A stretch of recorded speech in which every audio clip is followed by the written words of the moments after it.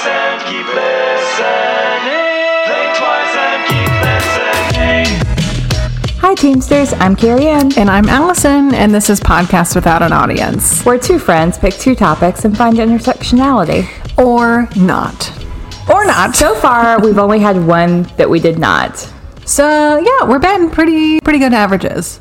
Yeah. Which you just told me that baseball has batting averages. What did you say? Yeah, I did. So, baseball is my favorite sport because it is... So, okay, so fuck the batting baseball. average Nobody thing. gives a shit about baseball. Let's talk about me. Do you notice anything different about what I'm wearing? You look great, but that's Thank you all so I've got much. for you. Oh my god. The world is seriously against us. At least me. You're having a great day. No, I mean, my day is, it's not ungreat. What I was going to say I'm no longer going to refer to things as bad. They're just ungreat. ungreat. It's like a very unbirthday. So this is the first recording that I'm doing without wearing my sweatpants. Oh, the gray ones? You're right. Yes. I have consistently worn the same sweatpants. Although, just so we're clear, I have washed them. I was about to say, are at these least your once. lucky sweatpants? No. They're very comfortable. But I have literally worn them every time we've recorded. Well, I feel like we've leveled up then. Because have you noticed anything about what I'm wearing today? Well, you have your vagina monologue shirt. I You do. just puffed up your chest so I could little- read in case I hadn't noticed before. My little vagina monologues crop top. Yeah. That Crop top. drop top. We got, where did you, Design Archives. yeah. Oh, that's a cute secondhand I little love boothy Design Archives store. Yeah. Sponsored by Design Archives.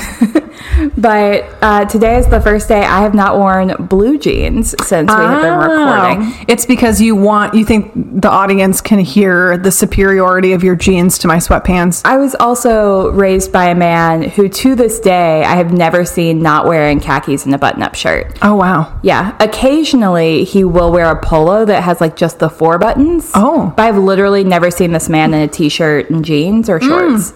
There's a very awkward picture of him wearing swim trunks. And it's the only picture Everybody's I've got a ever good seen one of of my those. dad Yeah. not wearing khakis. Yeah, the pool photos. My mom stepped on a piece of glass at the pool in 1990s, and spent like the next 5 years like trying to dig it out of her foot. Just like a side note. Hi, mom. Our Anyway, parents are going to be so proud of us. so what are we talking about today? So, Allison, have you ever heard the argument of nature versus nurture? I have. Okay, so you're familiar. Yeah.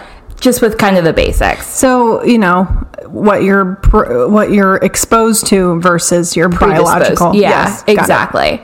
The big question is it who you are or how you were raised? Like, why are you the way you are? Why? And the answer is both. It's both who you are intrinsically and how you were raised. Recent studies suggest that both of these things can now be passed on to your children and grandchildren. Both of them? Both who you are currently and how you were raised have impacted your genes. And this is epigenetics. Epigenetics. That's a good Scrabble word, by the way. It's like 3,000 points. Pig is in the middle of it, which is what I would go for if I were actually playing Scrabble. I'm so bad at Scrabble. Yeah, me too. Scrabble could have sucks. all of Ray the loves things. Scrabble. I know I've had he to convert does. him to Dominoes because I'm like, please do not make me play another game of Scrabble. At the intersection of psychology and gene science, which is what I wrote because I couldn't remember the word genetics, even though the very next word is epigenetics. So at the intersection of psychology and genetics is epigenetics, and this is the study of how the environment and other factors can change the way that our genes function. Close your eyes. Let's go back in time Okay. to 9th grade biology. No. Why? What did we learn in 9th grade biology? Well, my entire high school career, I carried a small purple pillow around because I had a fracture in my back. And the chairs were so uncomfortable. I had to like wedge a small pillow between And my lower everyone back. was jealous. No, everyone was like, what the fuck is wrong with her? Oh, Yeah. I would have been your friend. Thank you. You're welcome. Thank you. So the most notable thing about my 9th grade year and my 9th grade science class was they still had the roll-in TVs on carts. Oh my God, the morning announcements. Well, we were not that cool. You didn't have morning announcements? We had the Pledge of Allegiance. Oh. That was it. But what more do you need? Nothing. This is America. Honestly. So, but they would roll in the cart, a couple of times a year for movies. Mm-hmm. And my 9th grade science class, we watched Gattaca and we watched, oh gosh, what's it called? The Day After Tomorrow? Like the apocalyptic movie? Ah, The Day After Tomorrow, not 28 Days Later. No, correct. That makes a lot more sense. Okay, because The Day After Tomorrow talks about global warming and 28 Days Later is a zombie apocalypse movie. Oh, okay. So I can see your confusion. Yeah. That makes yeah. I obviously don't because you just kind of looked at me like I had 3 heads. Like, yeah, I'm like dissecting it in my why own would head. you be watching a zombie apocalypse movie? Yeah, because that would be now they very are confusing. both apocalyptic films. Sure. But one's about climate change and global warming and not in fact about zombies. Mm-hmm. That's true. Yeah. So what else do we do in science class? We learned that the mitochondria is the powerhouse of the cell. Mm-hmm. I remember drawing like animal cells versus plant cells. I remember doing the bean, like the beanstalk, like the genes in the square. The Punnett square. Punnett square, thank you. I'm so glad that you are bringing monks. I'm so glad that you're bringing us to the Punnett square. We're going to actually talk about Blood that type. in just a second. Yes. But we talked about DNA. Okay. The So- double helix. The double helix, which is a step up from the single helix. Right. Which creates the DNA. Yes. Or where the is DNA. Yep. Is it? Do I claim to be an expert? I do. Yes. For this episode, This is PhD Carrie Ann speaking. I am the expert in all things science. I like how And your gene voice science. gets. ASMR. A continuing theme. This is what happens when I get my Pod PhD. Without a nod. Without a nod. How low can you go? DNA basically lays the groundwork for the development of physical and psychological characteristics. We're not going to talk about this a ton, but if you were paying attention, or if you weren't in high school biology class, this should sound familiar to you. You should know kind of the basics. After listening to this podcast, I would encourage you to call your biology teacher. Or add them on Facebook, because they're like now 1,000% on Facebook. Yes. And you can go and earn a few retroactive brownie points by telling them that you remembered one of your lessons. Yeah. Moral of the story, moral of high school biology class, what you should have gotten from it is that we've all got genes. We've all got Genes, not Got it. Jeans. Right. Yeah. So back when you were a little zygote baking in the oven, little baby. the universe pulled out its Punnett square notes from high school biology to decide that you, Allison, will have blonde hair. Oh. Unlike your older sister who got the recessive She's hair a gene. ginger. She's a ginger and got that recessive hair gene because sure did. neither of your parents are redheads? Question mark. Which nope. no? Okay. Nope. This also determined how Dad? tall you were going to be, and it kind of laid the groundwork for some of your personality stuff. It's why you're the sparkling, amazing human being that you are. I'm so sparkly. I mean, sparkly is how I'm described, for sure. Sparkly and approachable. And totally fucking Which is my favorite way to describe you. I'm so bitter about that. I will never let that go. Amen. Forever, never, amen. Allison is the most approachable person I know. But almost immediately, as you're baking as a zygote, can your genes begin to change? And they change for a whole bunch of different reasons. Environmental factors, like if your mom has a good diet, or if your mom's stressed a lot, like all of these things go in and... Like while the literally while during the baby's zygote. baking. Okay. Yeah. So this is like the This is the gestation period. Correct. Gestational? Yeah. Dr. Carrie Ann? I did not claim you gave me this title, and I'm honored to have it. Yeah. You're but, welcome. You know. By the power vested in me. Right. When your little genes in your mom's womb begin to change, they leave little markers. Kind of like when we went to the moon and we put a little flag on the moon and we're like, we are here now. We never went to the... No, I'm totally kidding. I was like, The world is also flat. we are no longer having this conversation. Let's unpack divert. that. Okay, we went to the moon and stuck the flag in, Yep. And that's as white basically... people love to do. Right.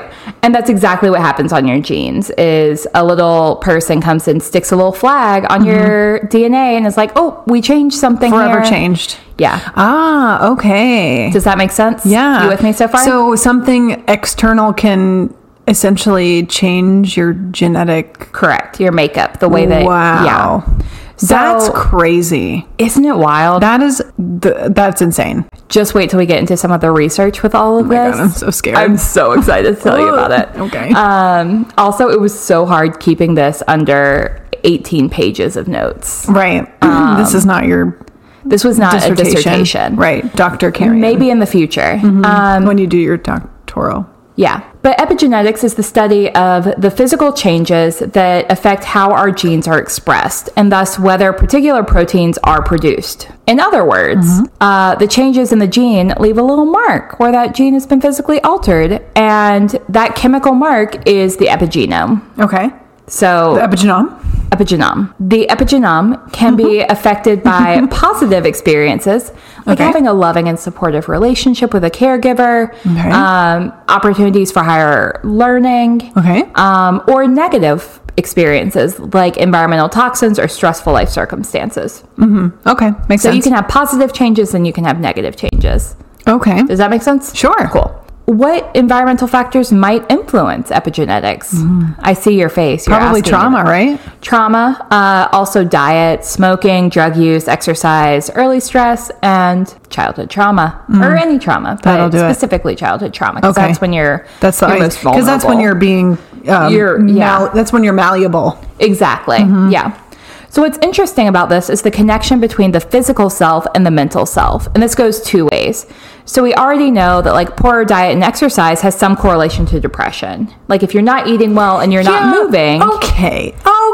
Right. But like it's so hard. it's so hard. It is so hard, especially there's a pandemic. You get into a routine. This is 28 days later, most certainly in another form. So yeah, it we're sucks. living It's out hard. multiple apocalyptic films at the Yeah. same time here. Because we've got the climate change thing going on. Right. We got zombies. Yeah. And are bath salts still a concern? I mean, probably in certain communities. Probably. Maybe Myrtle Beach. Shout out to Myrtle Shout Beach. out. Yeah. So, but what epigenetics tells us is that depression is a chemical reaction in the brain that's misfiring or just not producing enough like happy chemicals, Okay. serotonin, dopamine, etc. Or if they are producing the happy chemicals, they're not being absorbed appropriately. Okay. Maybe one day we'll get into the science of depression because I think that that's really interesting too. But Also, the way like super light and perfect. exactly to discuss for a on the podcast. podcast. Yeah. But the way that your genes work to produce these happy chemicals or the absorption of them has fundamentally changed. Okay. Epigenetics is essentially proving that it's not just in your head. Like you can be depressed and have a poor diet and poor exercise.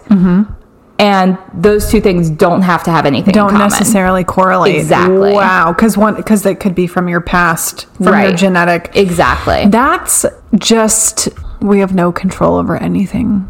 No, the rules are made up and the points don't matter. Oh my God. Yeah. No. So we're going to get very technical here. Okay. And also, for funsies, I have never once looked up how to pronounce anything for this podcast. So I'm good. not about to start now. Why would you? So Why we're just now? going to stumble through this together. Okay, perfect. 10 points for Hufflepuff. No, you're Ravenclaw. I'm so Ravenclaw. sorry. I mean, How disrespectful. get it together, Hufflepuff. Yeah. Well, we're We're also underdeveloped. kind of the same person, so We're underdeveloped as a house, both of us. That's true. We're just not in the limelight. It's fine. we need our own books. Not bitter. I mean, I It's have whole. Luna Lovegood, so there's that. Oh. And you have Cedric Diggory, but Yeah. name one other from either of our houses. I can't right this second. That's shameful. Maybe one day. I am not the Harry Potter nerd I claim to be. Back to epigenetics. Epigenetics. So, to get very technical, one example of an epigenetic change is DNA methylation. the addition of methyl group or chemical gap to the part of the DNA molecule which prevents certain genes from being expressed. And I will not be taking any questions at this time. I just really wanted to put that out there.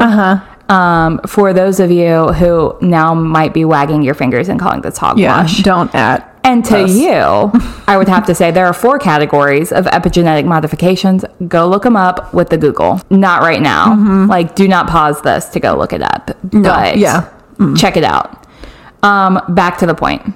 Early childhood trauma, or just trauma in general, is the reason that if you remove a scary traumatic thing, that the body still remembers it even years later. And we're going to talk about this more in a second, but it's kind of like if you're standing in the middle of the road and an 18-wheeler comes at you over and over and over, that's a traumatic event. Like, you're constantly dodging 18-wheelers. That's terrifying. Oh my God, yeah.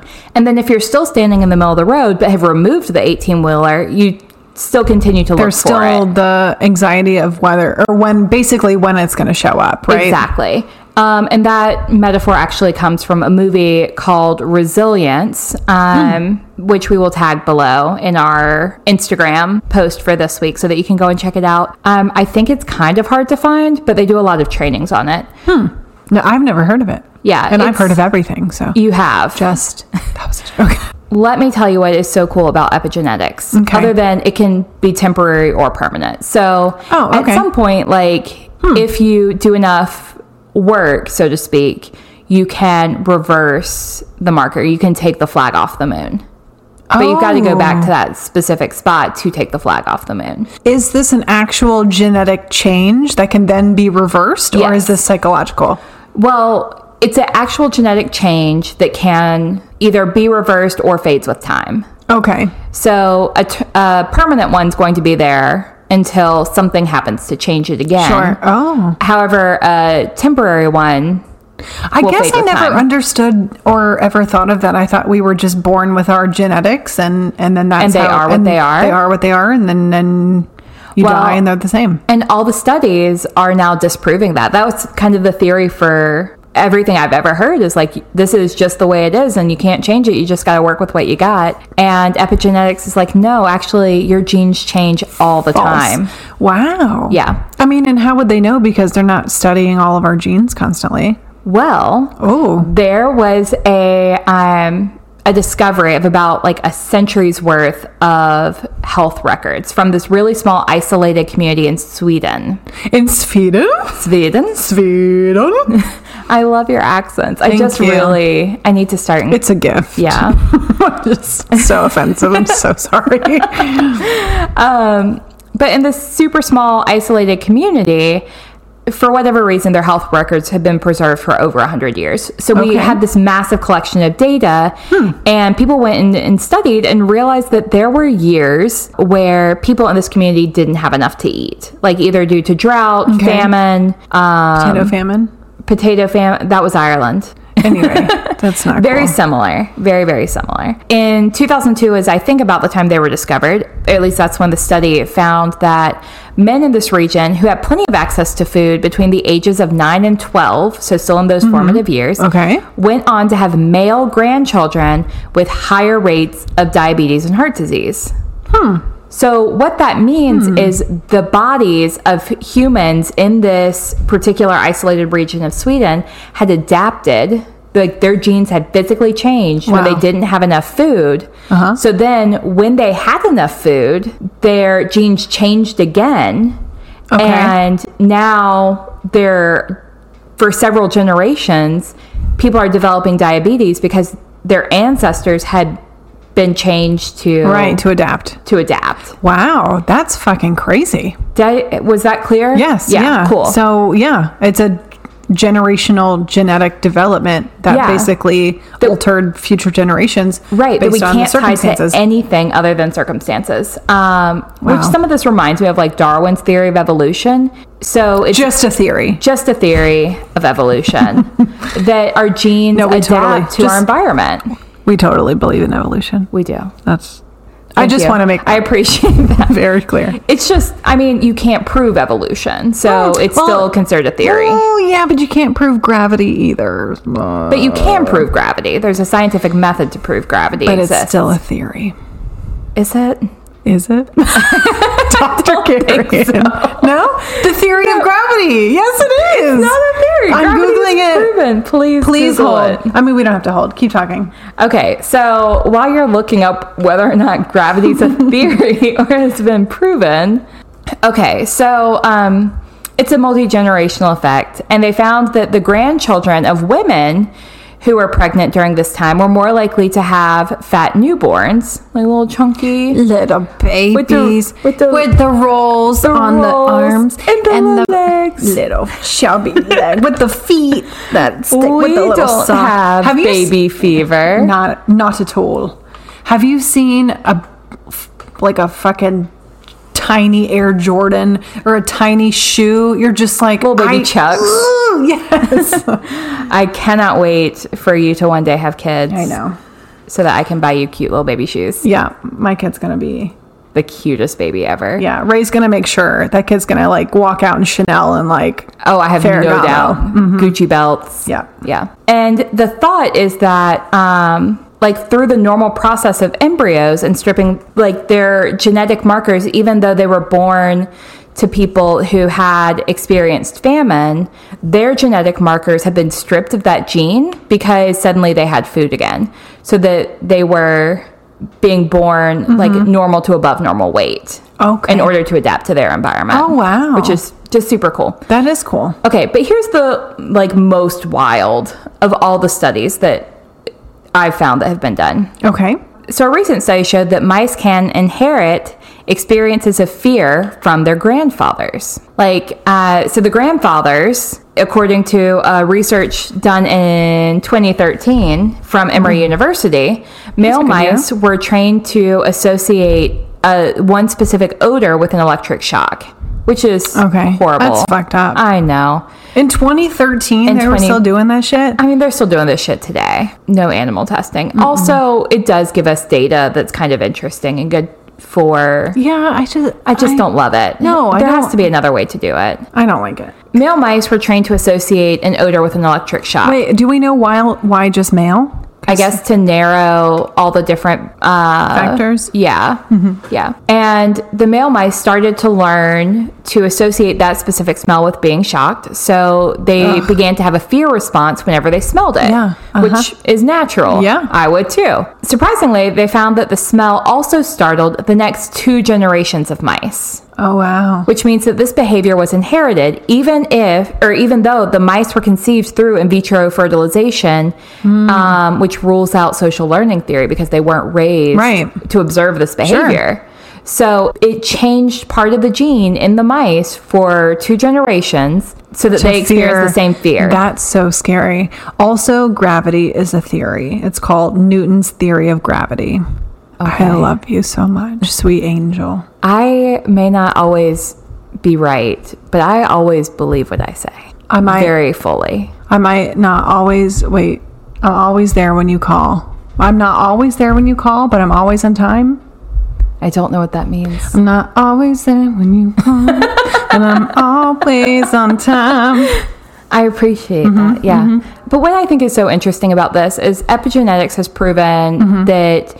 you can alter your genes from positive and negative experiences. That's wild to me. Well, and what I think is so cool about this is if we can inherit fear from our ancestors.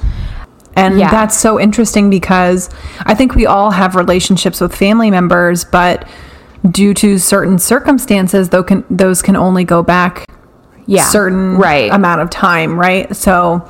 I never knew my grandfather on my dad's side, so I don't know firsthand what I might have, taken inherited from him. Inherited from him. And it's crazy. It is and crazy. People who are adopted, which you work, Yeah, I work in the field of adoption, in foster care. So I feel like you miss so much when a parent is deceased or when you no longer live with them. You miss out on the opportunity to figure out where you get some of these traits and characteristics from grandparents or even great-grandparents. So, and even also having relationships with your family that aren't very like forthcoming, or oftentimes grandchildren and grandparents have a lot of focus on the grandchild, and I think that we oftentimes forget to dive into older generation stories and their history and what they've experienced, because sometimes it's complicated and hard. And I feel so lucky. My grandfather lived to be 101 and wrote his memoirs. But in his memoir, he doesn't actually tell anyone how he felt about anything. It was just, this is what happened, this is what happened, this is what happened. Man. I know. And I, like, even at the time when I was reading the very first draft, I wanted to ask him more. And he was just like, well, I only want to talk about happy things. So even at 101, and I'm an adult, he still didn't want to share, you know, any form of trauma, or, which is just fascinating. Yeah, to me. absolutely. Because I think that that's how you heal a lot of trauma, is talking about it intergenerationally. Yes. Yeah. And also that's why therapy is so important. Yeah. I've heard a lot of great ads for different therapy. I like that it's so accessible now. That makes it, that's just fantastic. Honestly, I think that's one of the best and maybe most unexpected outcomes of the pandemic, is that suddenly things that were not accessible to people are now much more accessible. Like, I can join a yoga class that's happening in Colorado because the yoga teacher is deaf, and therefore it's going to be accessible to people with hearing loss. Yes. Or therapy. If you are more comfortable in a language other than English, you can now find a therapist even if they're not in your same geographic location. Absolutely. And do it online. Like, that's huge and revolutionary. Absolutely. And research is showing that even though it's not in person, you're still kind of getting most of the same benefits. I think in person is always preferable. Yeah. But not possible. So I think to me, it makes it less scary. Yeah. Because I can access it from my sweatpants, my favorite gray sweatpants that I've worn for 5 weeks straight. Well, if all your other athleisure is in the wash and all you have it's not. You just have a favorite. Okay. But you know, I do think that the computer portion, and I think we're getting a little bit off topic, but to me, it's relevant. just as good. Yeah. Well, not just as good. Not at all. But in a therapeutic or a therapist scenario, I think it's comparable. Yeah. Yeah, I agree.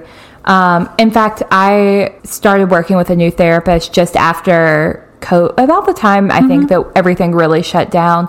And I've never met my therapist in person, even though, like, she lives in the same city that I do. Okay. And her husband taught at the college that my brother went to. So our paths have definitely crossed before. Right. I've only ever met with her online. And I still feel like she's great, and I've enjoyed working with her. Absolutely. So, shout out to therapists. Yeah. So going back to the movie Resilience, kind of the topic about the 18-wheelers. Yes. So that film actually came from the idea of building resilience after you've experienced childhood adversity. Okay.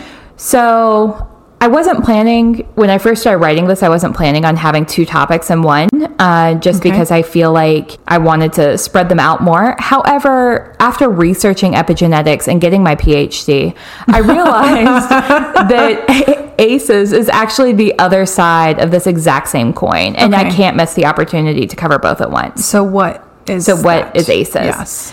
So ACEs is an acronym, and it stands for Adverse Childhood Experiences. Okay. And essentially, potentially traumatic events that occur in childhood, for example, experiencing violence, abuse, neglect, witnessing violence in your home or community, losing a family member to death, incarceration or separation, substance abuse, etc., all contributes to, like, the 10 most common things that a child might have trauma from. Yeah, sure.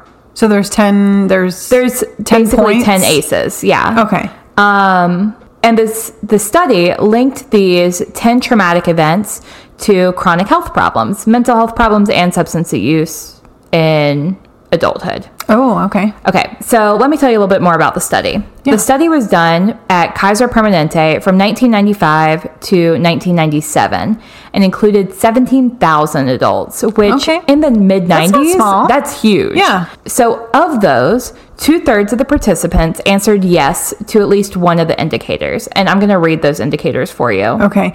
Do we know anything about like the demographics of the... We do, and I'm going to tell you about that in just a second. Oh, okay. But first, I really want you to just like soak all this in. Okay, I'm ready. My body's ready. Yeah. So of the 17,000 adults, 2/3 of the participants answered yes to at least one of the questions on the ACEs questionnaire. Of those 2/3, 87% answered yes to more than one. So anywhere from 2 to 10. So with an ACE score of 4 or more, the likelihood of chronic pulmonary lung disease increases by 390%. Oh, wow. Depression by 460%. And you are 1,220% more likely to have attempted suicide. Oh my God. Other things that they studied were the relation between these 10 indicators and liver disease, later being sexually assaulted or experiencing interpersonal violence or domestic violence. Just the list goes on. Smoking, you know, I'm blanking on the others, but those are like very real physical problems, right, and mental health problems that they have associated with childhood trauma.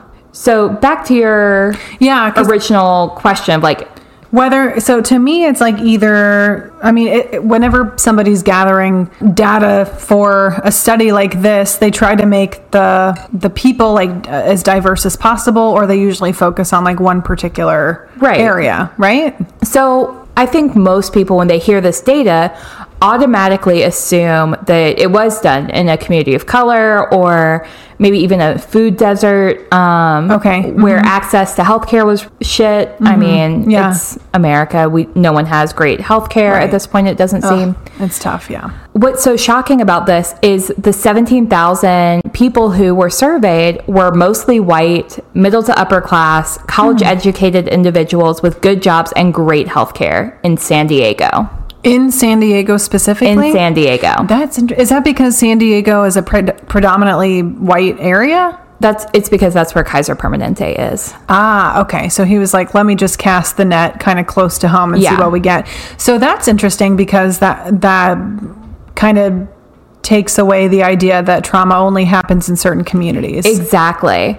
Prior to this, most research that was done about abuse or neglect had actually, like the research had been done on poor people of color who happen to live in the inner city. So the data made it look like the only place that abuse and neglect happened was with poor communities and poor health, and that was like a POC issue, essentially. Yeah. And therefore, white wealthy people were immune to these kinds of problems, or the kinds of problems affecting people who were poor, thus perpetuating classism and racism. It's interesting because I feel like and this could be wrong, but the group of people that they studied is going to have a different sense of trauma, perhaps, depending on their situation. Do you know anything about, like, what were the questions? Let me read the questions to you. Okay, that would be helpful, because to me, it's just like, even going back to the Maslow's hierarchy of needs, it's like, okay, so what are we is this the regular Maslow's or the inverted? Because that can make a huge difference. Great question and great reference to oh gosh, was that our 3rd episode? I think so, yeah. Wow, I feel like a pro now. Throwback. We were babies 3 whole weeks. Okay, so I am actually going to just read the questionnaire for you. It's kind of long, but there are only 10 questions. Just the questions are really wordy. Okay. And we're going to talk about all the issues with this after I finish reading it to you. So start thinking about maybe some of the potential issues. Okay. Quick disclaimer. This might be very triggering for people who have experienced trauma. There are conversations about abuse, neglect, domestic violence. Okay. Basically anything that you can think of that was traumatic in childhood. So if you need to fast forward through this part, go for it. I totally understand. Also, I'm using the plural you here. However, it might sound like I'm talking to you, the listener, specifically. Please don't feel like you have to answer these questions. Call your therapist if you need to. Okay, so while you were growing up during your first 18 years of life, Number 1, did a parent or other adult in the household often swear at you, insult you, put you down, or humiliate you, or act in a way that made you feel afraid that you might be physically hurt? Number 2, did a parent or other adult in the household often push, grab, slap, or throw something at you, or did they hit you so hard that you had marks or were injured? Number 3, did a person or adult at least 5 years older than you ever touch or fondle you, or have you touched their body in a sexual way, or attempt or actually have oral, anal, or vaginal intercourse with you? Do you often feel that no one in your family loved you or thought you were important or special, or that your family didn't look out for each other, feel close to each other, or support each other? Number 5, did you often feel that you didn't have enough to eat, had to wear dirty clothes, and had no one protect you, or that your parents were too drunk or high to take care of you or to take you to the doctor if you needed it? Number 6, were your parents ever separated or divorced? Number 7, That seems like a big one. separated or divorced? Yeah, I mean, that's like 50% of the population at this point. I mean, more than that now, I think. At the time, I don't know the statistics for the 90s, but Yeah. that would be like the percentage that you said at least answered one. I would It's probably assume the majority would be for that particular one. Except that in upper class communities, divorce is a lot less common because I guess you sign prenups and there's like money as a factor. It's not just about falling out of love with somebody. Sure. Whereas in lower to middle class families, we're still focused on love. Yeah. And that being the driving force behind marriage. Yeah. Not that upper class people don't marry for love. Y'all don't love each other. No, I'm just kidding. But I definitely think that when we're looking at the demographic that was interviewed and received this survey. Yeah, it's a good point. Yeah. But you're probably right. That may have been the most common one. Number 7, were any of your parents or other adult caregivers often pushed, grabbed, slapped, or had something thrown at them? Or sometimes they're often kicked, beaten, hit with a fist, or hit with something hard? Or ever repeatedly hit over at least a few minutes or threatened with a gun or knife? Okay. Number 8, did you live with anyone who was a problem drinker or alcoholic or who used street drugs? Was a household member depressed or mentally ill, or did a household member attempt suicide? And number 10, did a household member ever go to prison? Okay. Pre-18 years old. So let me get back to my notes. Okay. So there are some limitations to this study. And first, it wasn't expansive and didn't take into account like community violence, racism, ableism and disability, queer experiences, Yeah. Food insecurity in your community, things like that we know are traumatic. This, I think Kaiser really anticipated that this would be a jumping off point and not the final 10 questions, except that it's remained kind of the final 10 questions. Yeah, because 10 seems small in the scheme of things. It seems to focus on the experiences around you as opposed to... Oh, I think I forgot one. Let me find it. Also, for number 7, the language initially said was your mother or stepmother often pushed, grabbed, slapped, or had something thrown at them. In newer iterations of the ACE questionnaire, it now says, were any of your parents or adult caregivers? Oh, okay. Well, that's inclusive. So that's good. They've changed, at least one thing about it over the years. So to me, it seems this is focused on your surroundings specifically, not necessarily like family related, interpersonal relationship related. Yeah. As opposed to trauma that might be from a friend or stranger or even within the media. So this is covering maybe a smaller percentage, maybe? Absolutely. And it's also, it doesn't take into account like historical trauma. So, Black people have systemic racism. Exactly. Yeah. Yeah. So there are a lot of updates that need to happen. There are a lot of concerns here. But it was a good jumping off point. And essentially it did prove a connection between your early experiences and your later health and mental health. So we're going to talk about one of my heroes, Dr. Nadine Burke-Harris. Okay. She wrote a book called The Deepest Well, Healing the Long-Term Effects of Childhood Adversity. So just south of San Diego, where the Kaiser Permanente study was done. San Diego. sound like Jafar. About 10 years later, Dr. Nadine Burke-Harris is a pediatrician and family practitioner who opens up a clinic in the Bayview Hunters Point community in San Francisco. Okay. So same state, but like there are some differences between San Francisco and San Diego. Yeah, San Francisco is really, I have not been to San Diego. San Francisco is really expensive. Yeah. It's really gorgeous. That's where we got engaged last year. That's right. And we were, we actually had a conversation with our Lyft driver. This was like pre-COVID too. This is like right before everything shut down. But she discussed the standard of living in San Francisco and everything being just so expensive. And she said that she knew of somebody who made like, I think in the 70s a year and still received some type of government assistance because of their situation with their family. And the cost of living in that area. Cost of living, absolutely. Yeah. No, that doesn't surprise me. And the Bayview Hunters Point area is much less affluent than that. Right. Like high crime rates, poverty. It's also a food desert, I think, meaning that there's just not a lot of access to good, healthy foods. Yep.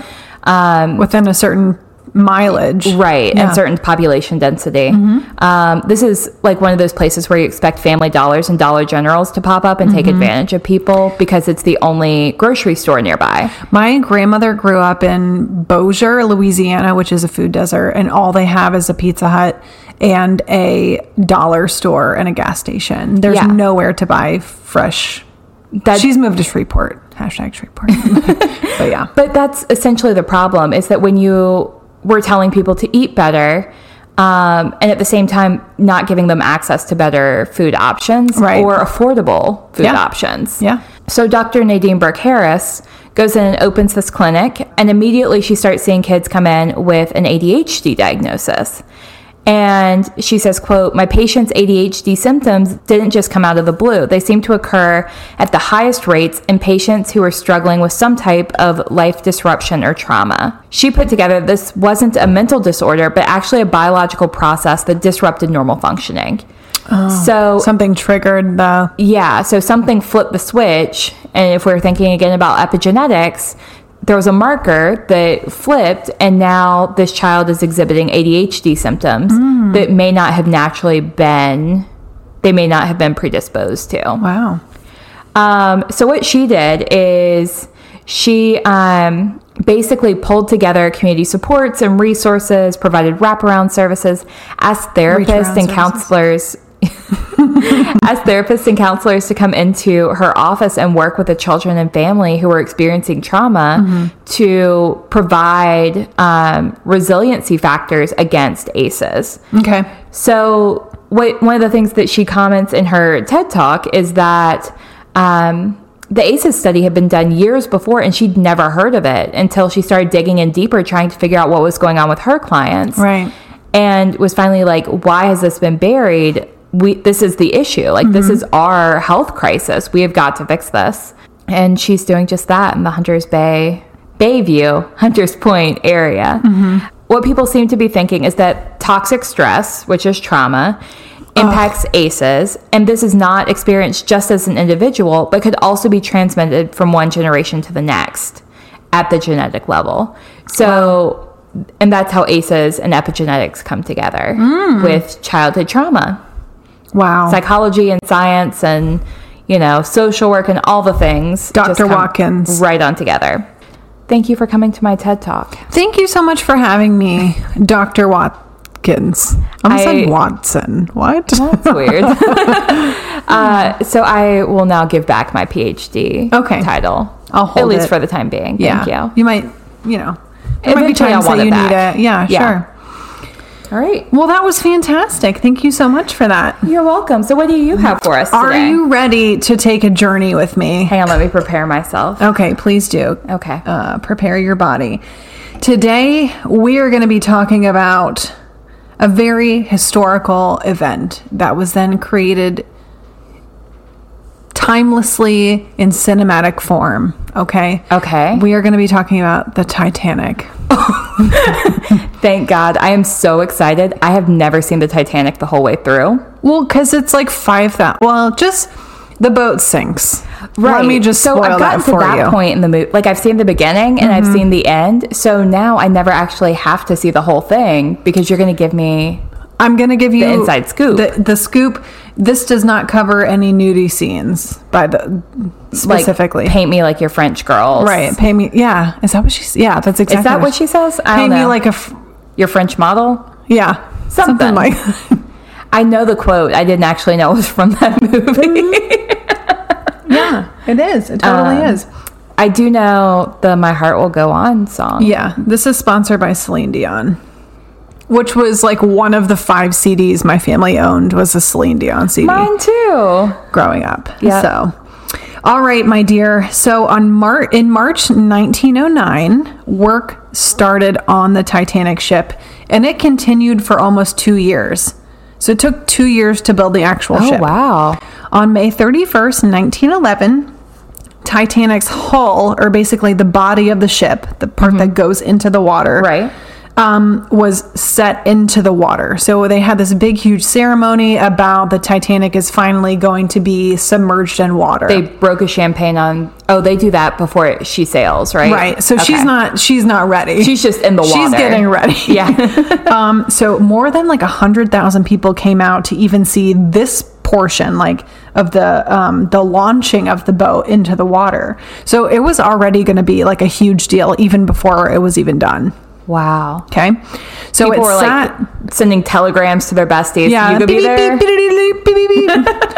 They're like, get your shit together. We're having a girls' week. We're going to go and We're going to see America.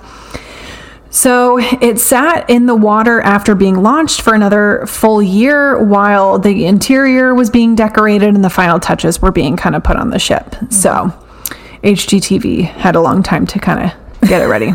So this is where they iceberg proofed it and Right. Unsinkable. shellacked and That's right. So they claimed that the ship's design was state of the art at the time. Okay. But that kind of, there's a lot of theories about having said that, it kind of was doomed from the start. I mean, it's why you don't get someone's name tattooed on you ever. Like your relationship will be doomed from that point on. That's true. Not a lover anyway. The ship had a double lined hull. So the bottom portion of the ship was basically double lined.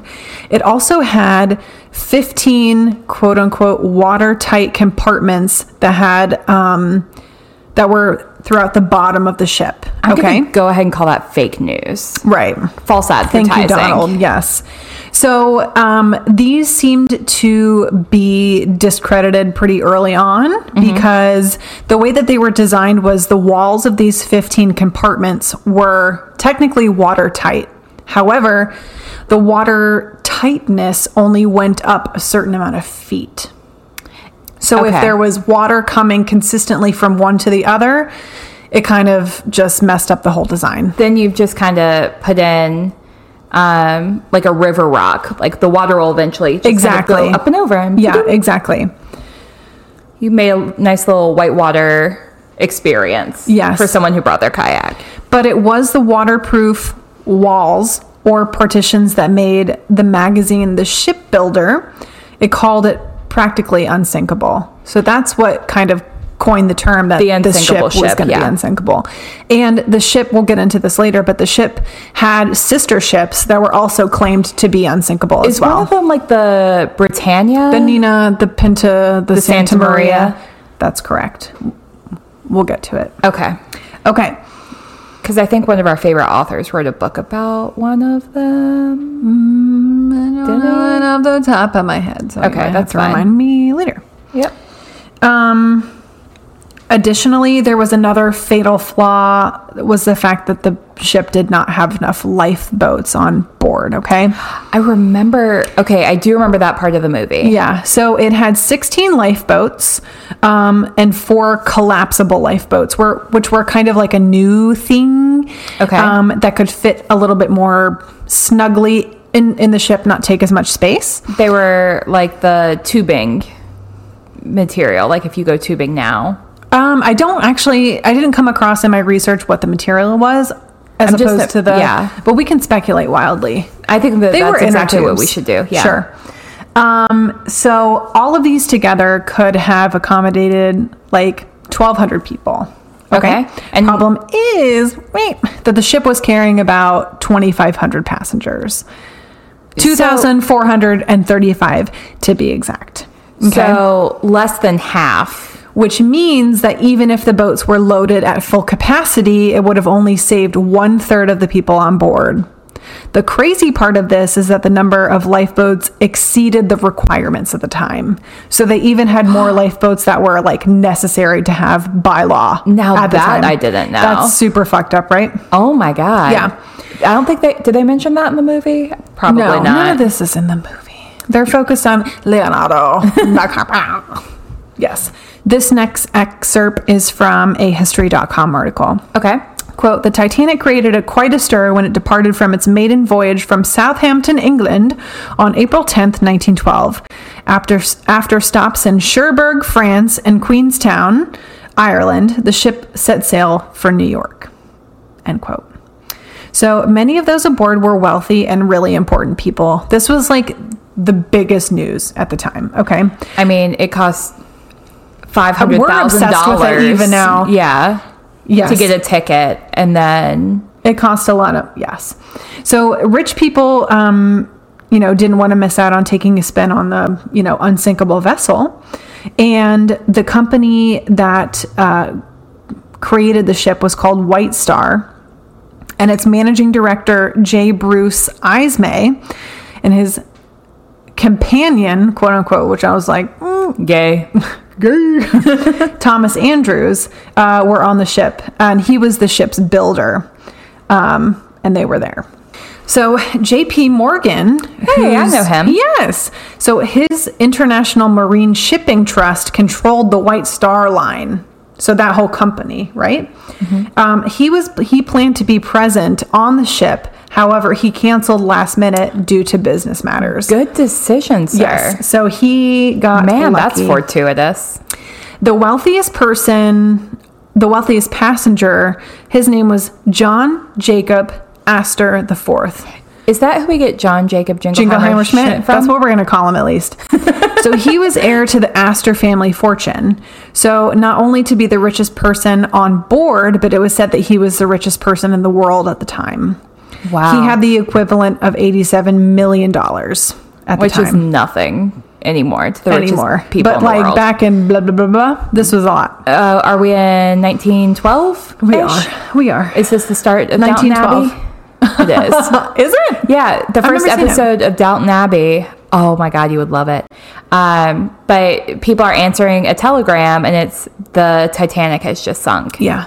So that's episode 1. Beep, beep, beep. Back to the telegram. Okay. So John Jacob Jingleheimer Smith had been in the spotlight for a while because he married an 18-year-old woman named Madeline. Scandalous. Who was 29 years younger than him.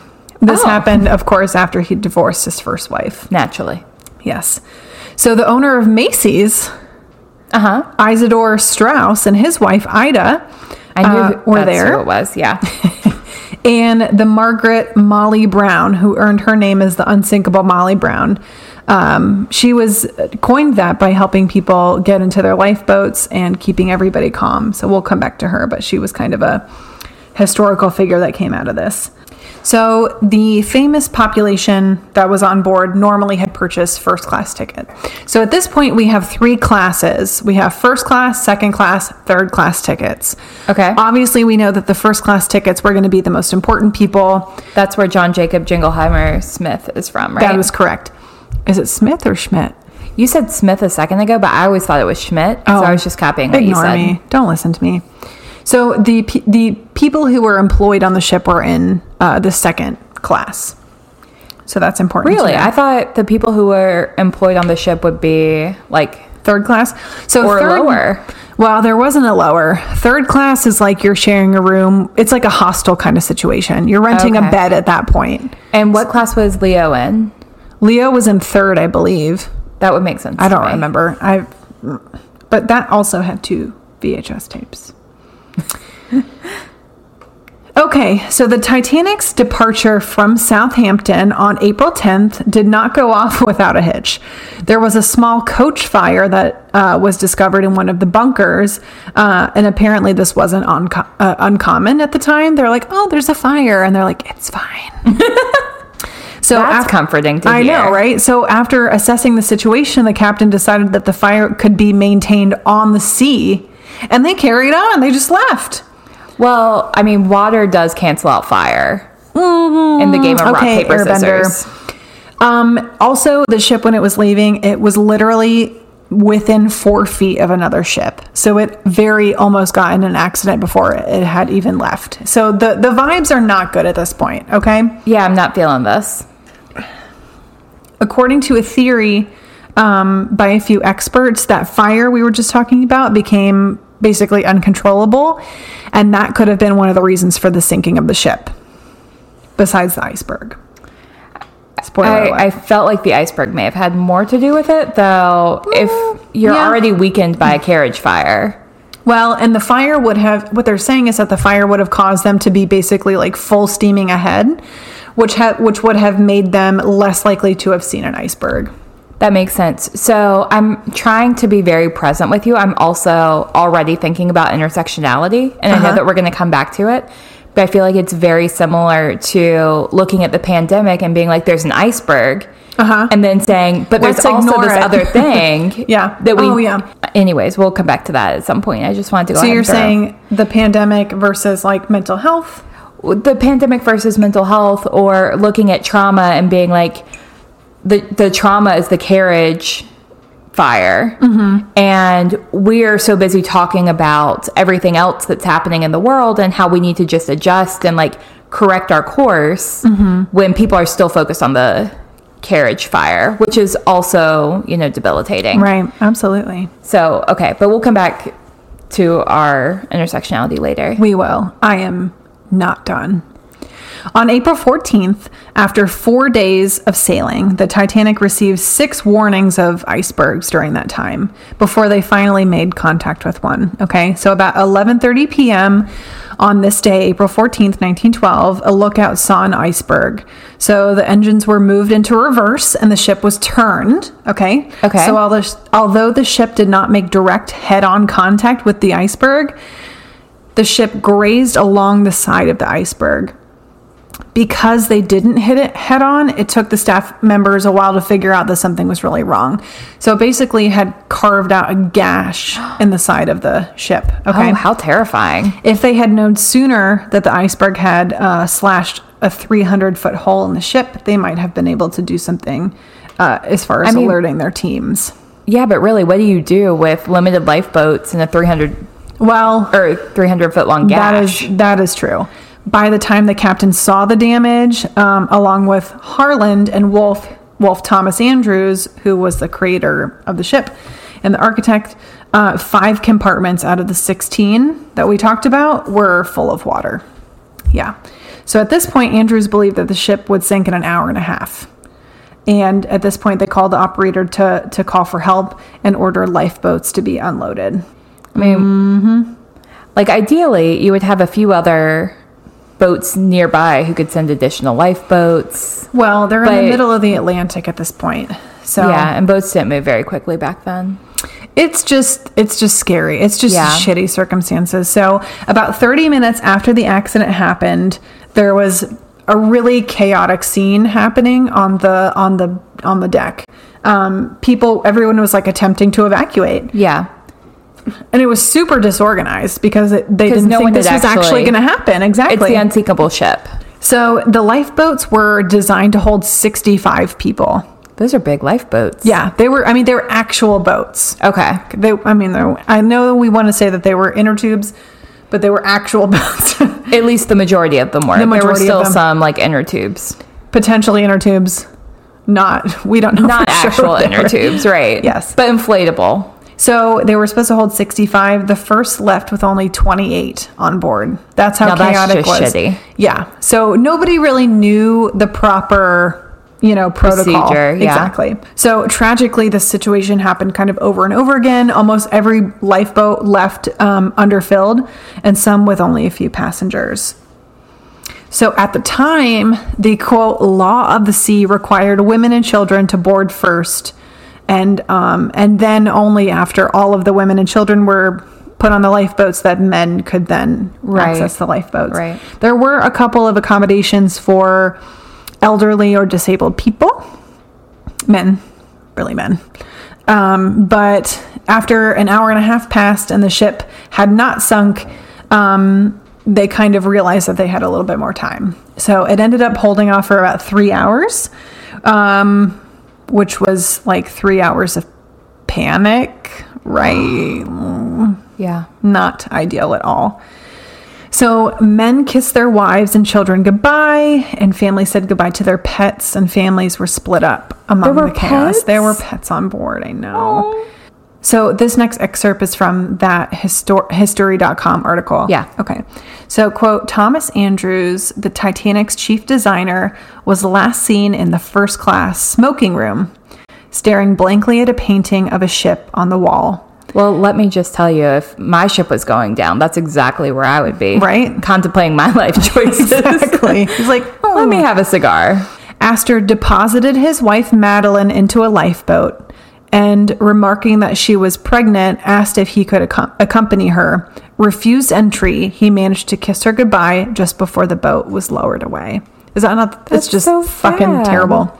Isidore Strauss was offered a seat based on his age. He refused any special accommodation, and him and his wife, Ida, she didn't want to leave her husband. So the couple retired to their cabin and died together in their cabin. I mean, you got to go sometime. I know. Why not go in the... together? Yeah. I know. I mean, and that's an iconic scene in the movie. Yeah. So Rose laying, is it a door or just a piece of wood? I don't really know. Like I said, I've never actually seen this movie the whole way through, but I love all of the memes about all the ways that Jack could have fit on this piece of wood. He totally could have fit on the door. Absolutely. And I mean, sure, buoyancy may have been an issue, but they could have at least tried a little harder. Like, she was willing to die for this man. Mm-hmm. She did not. She let go. But I know. It's tough. It's tough. Molly Brown, however, helped guide people into the lifeboats, and she was the badass bitch. She was like, are you good? She was the one organizing everything, okay? And she stayed until the very last lifeboat, and then she got on board. I just have to say, I would like to believe that would be me. I would love to think. Honestly, I mean, this is hero, like the worst case scenario. Like, main character of this story, saving people. I'd be terrified. I would be sitting there smoking a cigar, looking at a picture of a boat, thinking, well, exactly. Let me make better choices in my next life. Let's unpack this. At 2:20 a.m. on April 15th, 1912, the ship finally submerged below the water.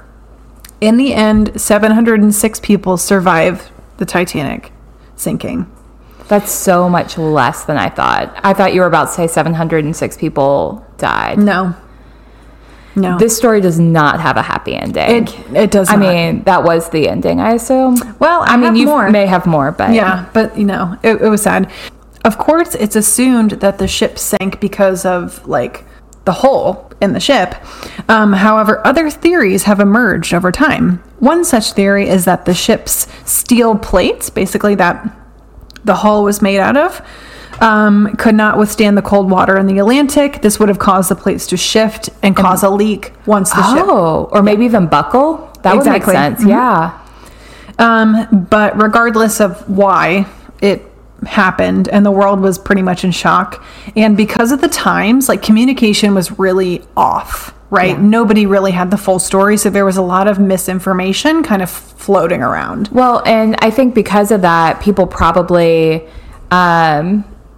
hyperbolically were telling this story, like they were exaggerating everything 1000%. And it's also like just so theatrical. It's an unsinkable ship, exactly, sinking, and only a percentage of the people surviving.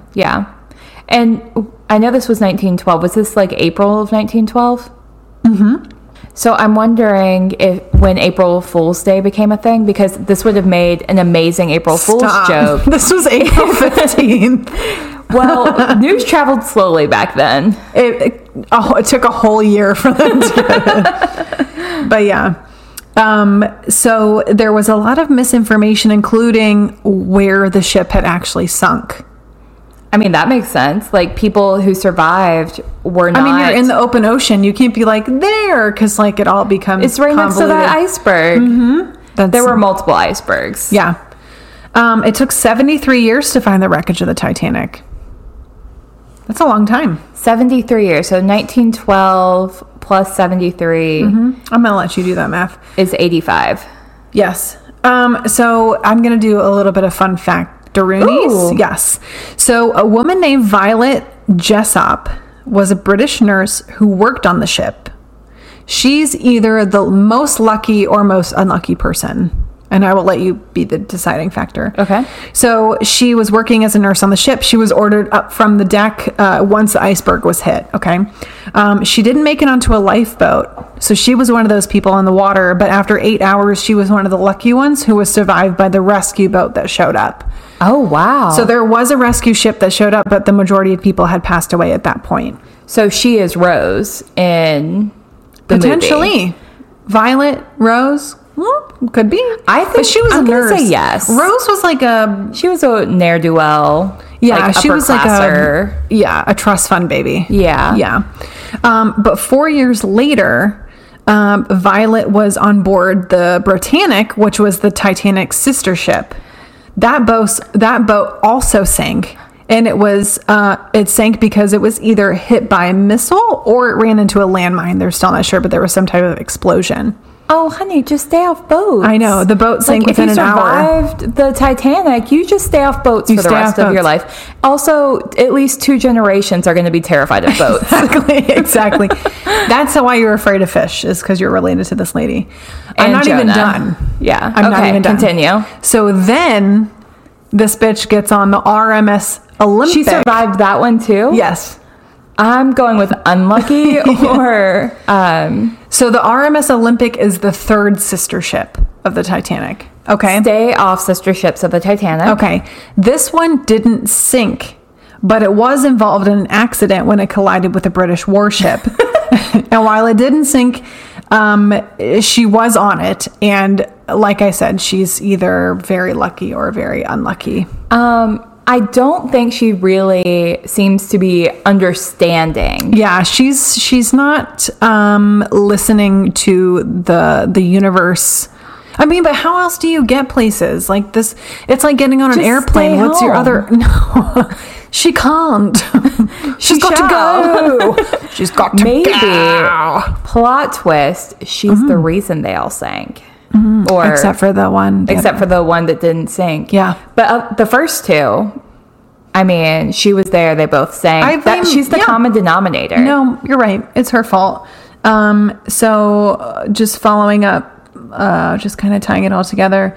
The reason that these ships all sink is because of Violet Jessop. And that is my story of the Titanic. And Violet Jessop.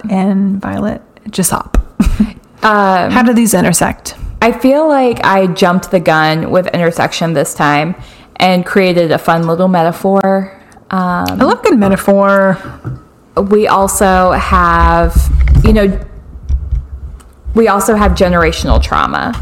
Absolutely. Like, can you imagine being one of the people who lived and then has children and grandchildren? It's like, whatever you do not get on a boat.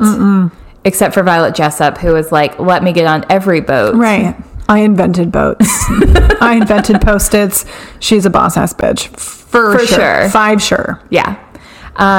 So was Molly Brown. Like, hats off to Molly Brown. Yeah. She reminds me of the woman that started the Red Cross, which I don't remember her name off the top of my head. I don't either. But completely unqualified, but also like, I'll help. Or, I mean, even if we're going to continue drawing comparisons between our two stories, Dr. Nadine Burke-Harris, who just does whatever she can to help the community that she's in. Yeah. I think that may not be the best connection, like that, but when we're looking at people who in times of crisis function well and are thinking creatively about solutions, they both win gold stars. Yeah. Yeah, so I feel like what intersections do you see? I think sometimes I drive the intersection. No, I prefer that.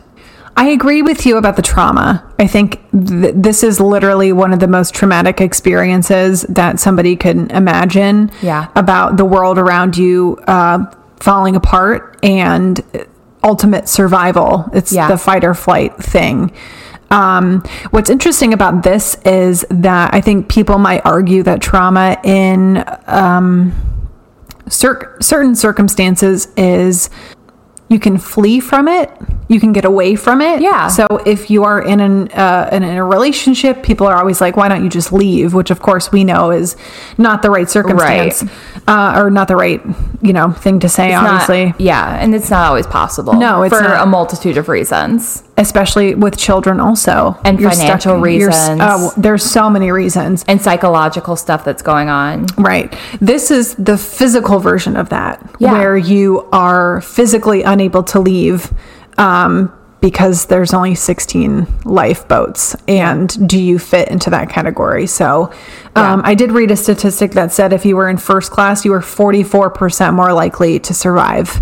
And I feel like the same is true in our society. Mm-hmm. Like, if you are in first class in the upper class, you're more likely to go through life unscathed or less scathed than, people living in communities that don't have access to mental health or health care or food or... Yeah, which is so interesting because your study reflected the majority of like middle class. Of middle class, yeah. So that's why I am under the impression, speculating wildly, that the majority of those would be from divorce. Obviously, don't know for sure. For like the 2/3 who said at least one? At least one. Yeah. Yeah.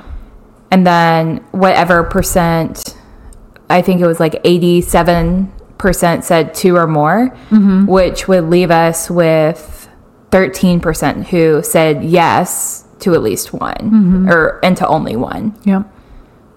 But, we don't know. We don't know for sure. But obviously we know that class is a factor in a lot of things. So, but I think that one of the things that's really interesting about this is, and maybe even why the Titanic is such a great metaphor for ACEs and trauma and epigenetics, is I had no idea about the carriage fire, and also that there may have been an issue with the metal buckling, and that could have contributed to why it's a theory the ship failed.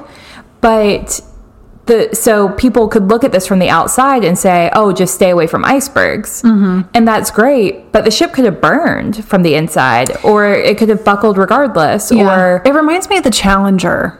It reminds me about being unprepared and more concerned about what other people are thinking about status and about going ahead and launching it.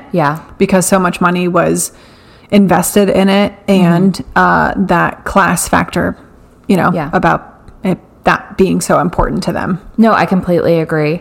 And in some cases, maybe they were both preventable, but we were so concerned with external factors that we weren't concerned with what was going on internally, which is basically, I think, what happens to kids and families is we're more concerned with, well, why didn't you eat better? Because now you have heart disease. When really eating better is just one aspect of the things that may have gone wrong. They may have also experienced other forms of trauma. Yeah, that is so crazy to me even still. Yeah. So... all right, I think that is it for this week. Great job, my friend. Good job to you, too. I loved learning about the Titanic and feel good about all the people that died.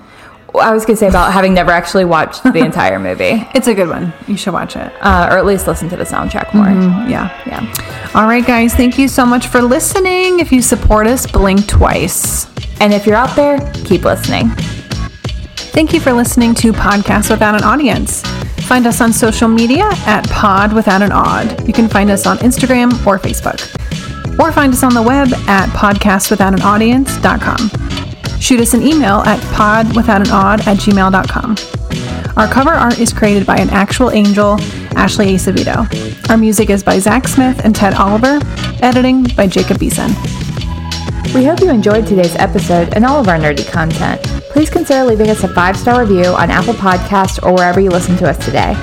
Oh, and check out our Patreon for exclusive content and our pasta recipe. Again, thanks, and keep listening.